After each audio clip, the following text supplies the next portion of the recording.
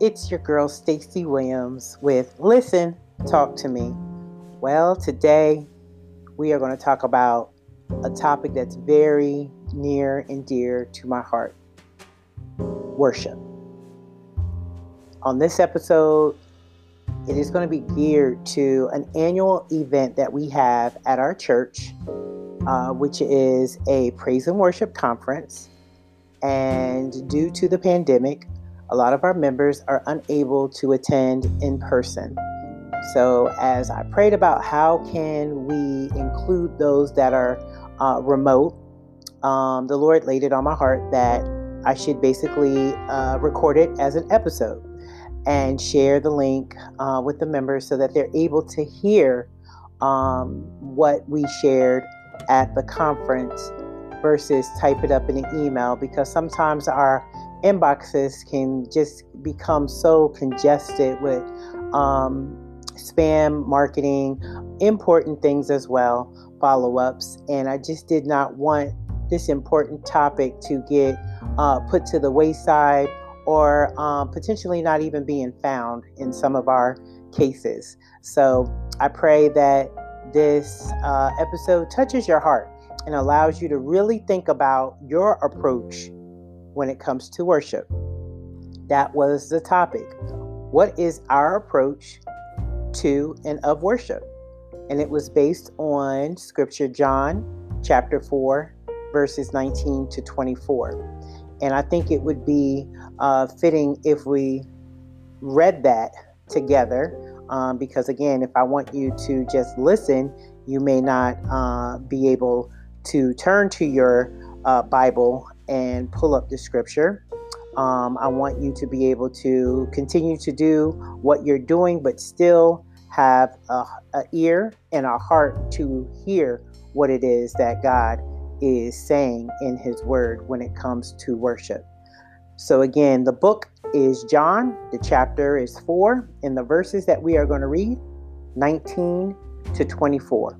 And I'm going to read the Amplified version, as sometimes it just kind of breaks down the context of the verse within it as you're reading it. So KJV rules, but sometimes I do read AMP Amplified. In this case, that's exactly what I'm going to do. So listen up. Verse 19 reads, "The woman said to him, 'Sir, I see that you are a prophet. Our fathers worshipped on this mountain, but you Jews say that the place where one ought to worship is in Jerusalem, at the temple.' Jesus replied, 'Woman, believe me, a time is coming when God's kingdom comes, when you will worship the Father neither on this mountain nor in Jerusalem. You Samaritans do not know what you worship. We Jews do know what we worship, for salvation is from the Jews. But a time is coming and is already here when the true worshipers will worship the Father in spirit, from the heart, the inner self, and in truth. For the Father seeks such people to be His worshipers." Verse 24, "God is spirit, the source of life, yet invisible to mankind. And those who worship Him must worship in spirit and truth." That is the reading of John chapter 4, verses 19 through 24. So when the Lord gave me the word approach, I had to ask the Lord, why that word? It could have been any title along with worship, but the word approach was on my heart. And so I looked it up in the KJV dictionary, and it says that the word approach is not contained in the Latin root, but the word in the positive degree is not found in the Latin. It is from the root in class BRG, signifying to drive, move, or press toward. To come or go near, in place, to draw near, to advance nearer, based on 2 Samuel 11. It also means to draw near in time. In that context can be found in Hebrews chapter 10. It also means to draw near in a figurative sense. To advance near to a point aimed at in science, literature, government, morals, and to approximate. All of these defined, or basically the definition for the word approach, to me, what I kept seeing was it's an action word. And I love that, because even our faith is an action word. So why wouldn't our worship be just the same? Um, it allowed my heart to really ask myself, how am I approaching worship? Because let's just make it clear at this point, worship is not just what you see on Sunday with your praise team. It's not just what you do prayerfully on Sunday. Worship is your life living unto God. Romans 12, 1 and 2. So worship is not just a set time and place, but worship is our life living unto God. Why? Because He's worthy. He's the one that created us. He's the one that allowed that void to be there, because before we came to Christ, let's just be honest, we were worshiping ourselves. We were worshiping the flesh, meaning it could have been your job. It could be your children, your spouse. It could be money. It could be just purpose in itself.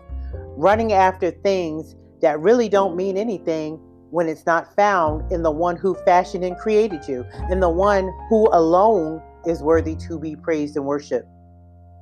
So coming to Christ, you get that understanding in the new nature. Why? Because again, He's spirit, and His spirit now resides in you to understand how you worship.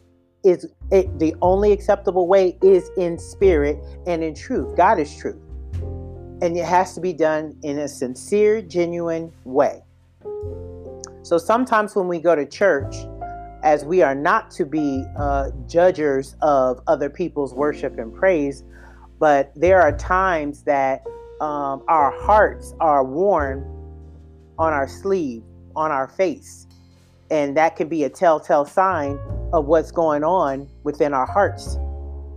I remember before coming to Christ, it could have been something as simple as a disagreement within my home. And yet here I am going to the house of worship, and it would sway how that worship was expressed. It would sway how my heart posture was before God. And you have to purpose in your heart, in your mind, that I am going to worship. You have to make that declaration. You have to make that decision to say, God is worthy, no matter how I feel or what's going on.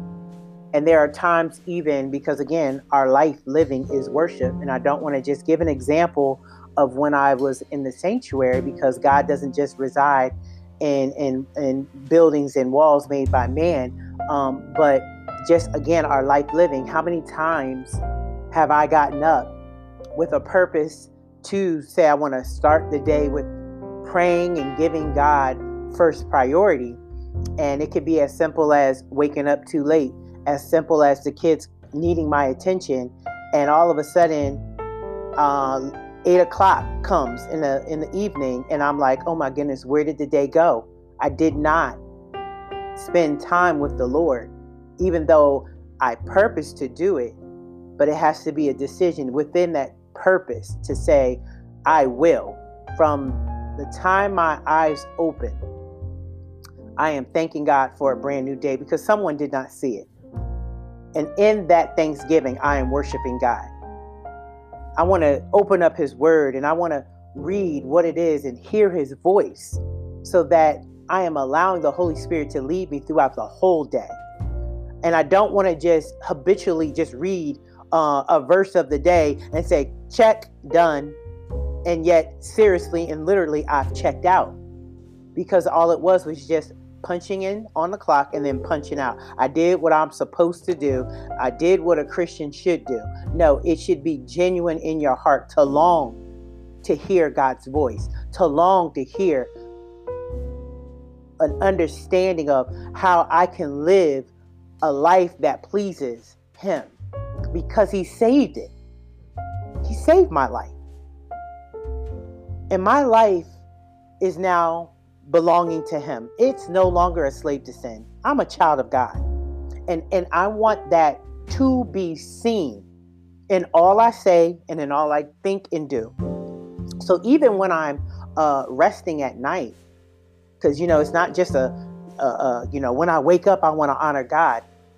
In honoring God as you are going throughout the day, Romans chapter 4 tells us what we're to think on. Read it. I said Romans. Philippians chapter 4. Read Philippians chapter 4. It tells you what you're to think on.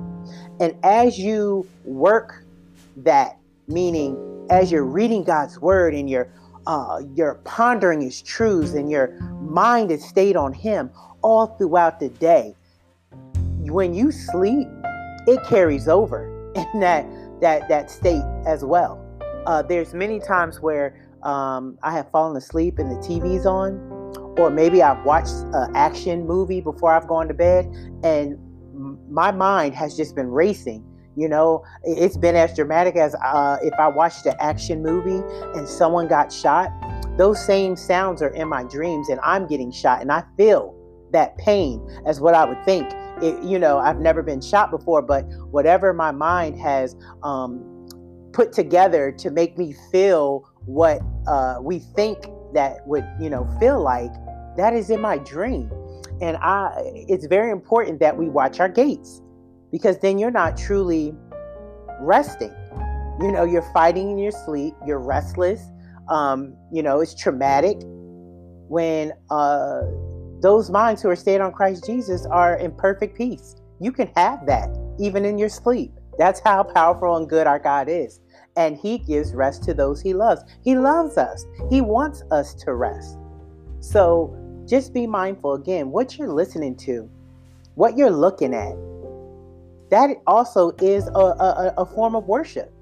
You want to guard your gates. You want to render a right worship unto God that is due unto him. So going back to John chapter 4, and how, again, we're not to judge other people's worship. And yes, sometimes it's a telltale sign on our face, our countenance of our heart and where it's at. But ultimately, our hearts need to be found in Christ, and he deserves our best no matter what's going on. Just give your best to God in your worship, your life living. And this Samaritan woman, when she was at the well, it needs to be pointed out that, she addressed God in regards to social prejudice, injustices, the hatred that was going on against her as a Samaritan, as we know that's a mixed breed between the Jew and the Samaritan. And they were hated because of their birth, hated because of their religion, because they brought their own little g God into what was pure, a pure breed. And those that were very serious about that, they hated the Samaritan for many reasons. And maybe you are listening to this podcast and you can somehow sympathize and empathize with the Samaritan woman, because you too know what it feels like to be hated on by your own people, or just hated on because of who you are, what you look like, in whom you believe. But through it all, I love that when you read the whole chapter of John 4 to get the full context, Jesus goes directly to the heart of the issue. He doesn't spend time on the social injustices and the prejudice. He goes right to the issue, which was sin in her life. And so it should be noted that Jesus approached the woman first, because in verse 7 of chapter 4, he asked for something to drink. And it made me think about even how God demonstrated his own love for us while we were yet still sinners. He died for us. And how in John 3:16, he tells us, for God so loved the world that he gave his only begotten son, that whosoever believeth in him shall not perish, but have everlasting life. Action, demonstration. And yet we're to have that same approach when it comes to worship. We're to draw near. There should be a drive. There should be a move. There should be a press toward. A pressing into his presence, because he's worthy. And Jesus' approach was to address again the trouble, the sin in her life of worship of the Messiah and of laboring for God. One by one, he addressed these topics. And the Samaritan woman knew where to go to get water for her physical need. She knew where to go to get lust for her physical need. She knew how to use her physical skills to get what she physically needed. But how miserably do we fail in quenching the spiritual need? We have to be born again to understand the depravity we were once in that old nature, because it was in control. And just as one longs for a drink to quench one's thirst, so shall we thirst for the living water. Read more about the living water in Jeremiah 2:13 and John 7, verses 3 through 7. But as we go on, Jesus is changing the whole trajectory of worship in itself. I mean, it's no longer about the building. It's no longer about the location, but it's about his presence, which would be sealed after his death at Calvary and burial, and then the sending of the Holy Spirit. He's now dwelling within us. His presence is now with us. And so it's no longer going to be about that location. It's going to be about your heart. And so only God, Christ alone, can quench your thirst. The world will never satisfy. And this woman was in trouble. And maybe no longer you're in trouble in this way because you've come to Christ and you know him and you're serving him. But I have to ask you, you may know of others who need to be helped in the same way that this Samaritan woman was. Jesus came to her rescue. And so we now have been commissioned to share the gospel with others because we do not know. We err because we do not know truth.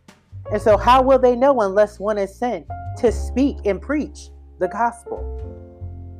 So I encourage you to pray and ask the Holy Spirit to share with you in your unique way, meaning there's only one of you.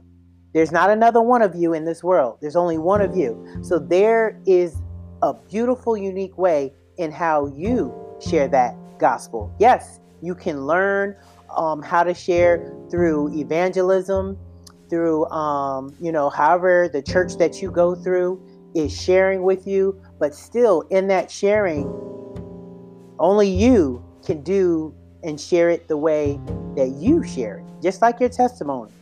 No one else can do that the way that you do it. And so play your position, play your part, because we've all been commissioned to do this. There's not one exempt. If you are in the body of Christ, yes, you have been called to share the gospel. So where some members, even now during this pandemic, might be in a spot where they long to be in the sanctuary because maybe they're not feeling his presence in their home or, in their life at this time. I need to remind you right now that that is a lie from the pit of hell, because God is omnipresent. And so the question is, where are you? Where's your heart? Because he's always there. His word tells us that he will never leave us nor forsake us. So the question is, where are you? Don't allow the fact that we are remote, or maybe your church is allowing you back into the sanctuary at this time. But I pray that during that time where many churches had to close and go remote, or maybe they didn't even have the access to do that, that you understood that that was no excuse to not pick up your word and spend time with the Lord. There was no excuse to not pray. No excuse to not connect with the brethren in the sisterhood, as that is tied into that word brethren as well. But I'm just trying to break it down in a manner that you're without excuse. Because you could have picked up a phone and had devotion over the phone safely. You could have used Zoom, as many of the corporations were and still are, to hold Bible study, to hold church, to hold prayer session. Because I know at my church, we have corporate prayer. We have corporate Bible study. So, it doesn't excuse the fact that there should be personal Bible study and a personal time of prayer. But you are not to forsake the assembly. Connect, however you can. And even if it's not being done, use your voice to suggest, to say, hey, we could do it this way. And again, however the Lord is leading the pastor, and if he says no, then again, amen. But that does not excuse what the Lord is sharing and laying on your heart to do, if that's what you're being led to do. So, getting back, sometimes I can veer off, but we can get caught up in the location, but the place is not important. And the way we approach God has changed. He is living within us, and we are without excuse. We can worship. We can give him praise in our car, in our homes, our bathrooms, even ironing at the ironing board, wherever he's still worthy to receive it. So how are we doing? What is your approach to worship? John chapter 4:23 tells us we're to worship God in spirit, meaning God is spirit. You're to worship him in the spirit with a spiritual drive and an ability of one soul seeking the most intimate communion and fellowship with God, with special or spiritual core of one's life and being, trusting and resting in God's acceptance, love, and care. To approach God in the right or true way, there is only one way, through his son, Jesus Christ. To worship God sincerely and truthfully, not coming half-heartedly, with wandering mind and sleepy eyes. That's worshiping in spirit. 3 things to keep in mind. Don't do it half-heartedly. Don't do it with a wandering mind. And do not do it with sleepy eyes. Worship him in truth. He's worthy. It has to be sincere and genuine. What is the reason to worship? The Father seeks it. He's looking for those who are going to worship him in spirit and in truth. If there was one set of eyes that I know I needed in my life, it would definitely be the eyes of the Lord. He's seeking it. He created us to worship him. Dig more into that. The Father seeks it. John chapter 4:23. He created us to worship. Read Isaiah 43, 7 through 10, and 1 Corinthians 6:20, I believe. If I'm reading my notes correctly. Read the whole chapter if you have to. But we must worship in the new nature. Spirit, not flesh, spirit. With a sincerity of truth. I can't express how worthy our God is. It puts everything into perspective. The location no longer matters because he's worthy. Sin no longer has a place in our lives. He's worthy that we will yield our members, ourselves, to the Holy Spirit because we are now slaves to him and not to sin. Labor is no longer unto man. We understand he's worthy that we now work unto him. Give God your best. What is your approach?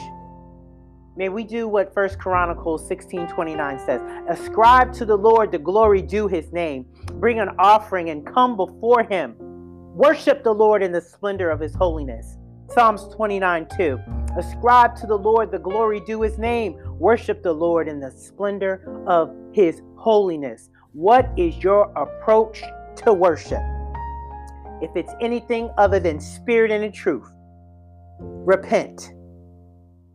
If your approach to worship is to be seen, repent. God should be seen in all that we say, think, and do.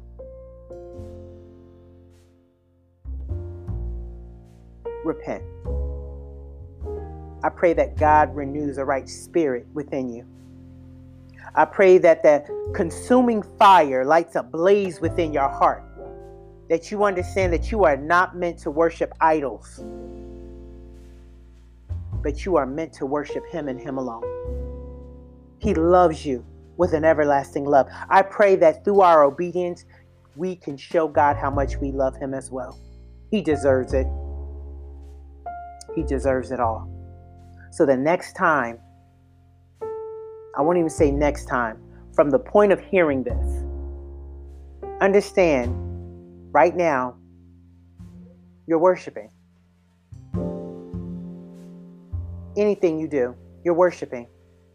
Have a heart to understand that you don't want to worship the enemy, but you want to worship God in all that you say, think, and do. There is no on the fence. Because when you look at a literal fence, even the top has the ends that are twisted up. How uncomfortable would that be to sit on the top of a fence? It's not meant to be sit upon or sat upon. Either you're on one side or the other. And that's how it is with God. Either you are worshiping him or you are not. It's that simple. There's no gray. We're going to stop lying to ourselves, and we're going to start receiving the truth of God. We're going to read and have a thirst to understand, how am I to live this daily life of faith, and how can I please him? Because this is serious and this is real. God gave his only begotten son. How more serious can you get? And yet we walk upon this earth as if, oh, you're too serious. You too, radical. What in the world? Help us, Lord, to understand you're holy. We've been created to be holy. You're faithful. We too are called to be faithful. You are truth. Your truth resides in us, dwells in us. Then we should be living a life of truth. If we say we belong to God, let's live a life that declares that. And use words when necessary. What is your approach to worship? Love you all.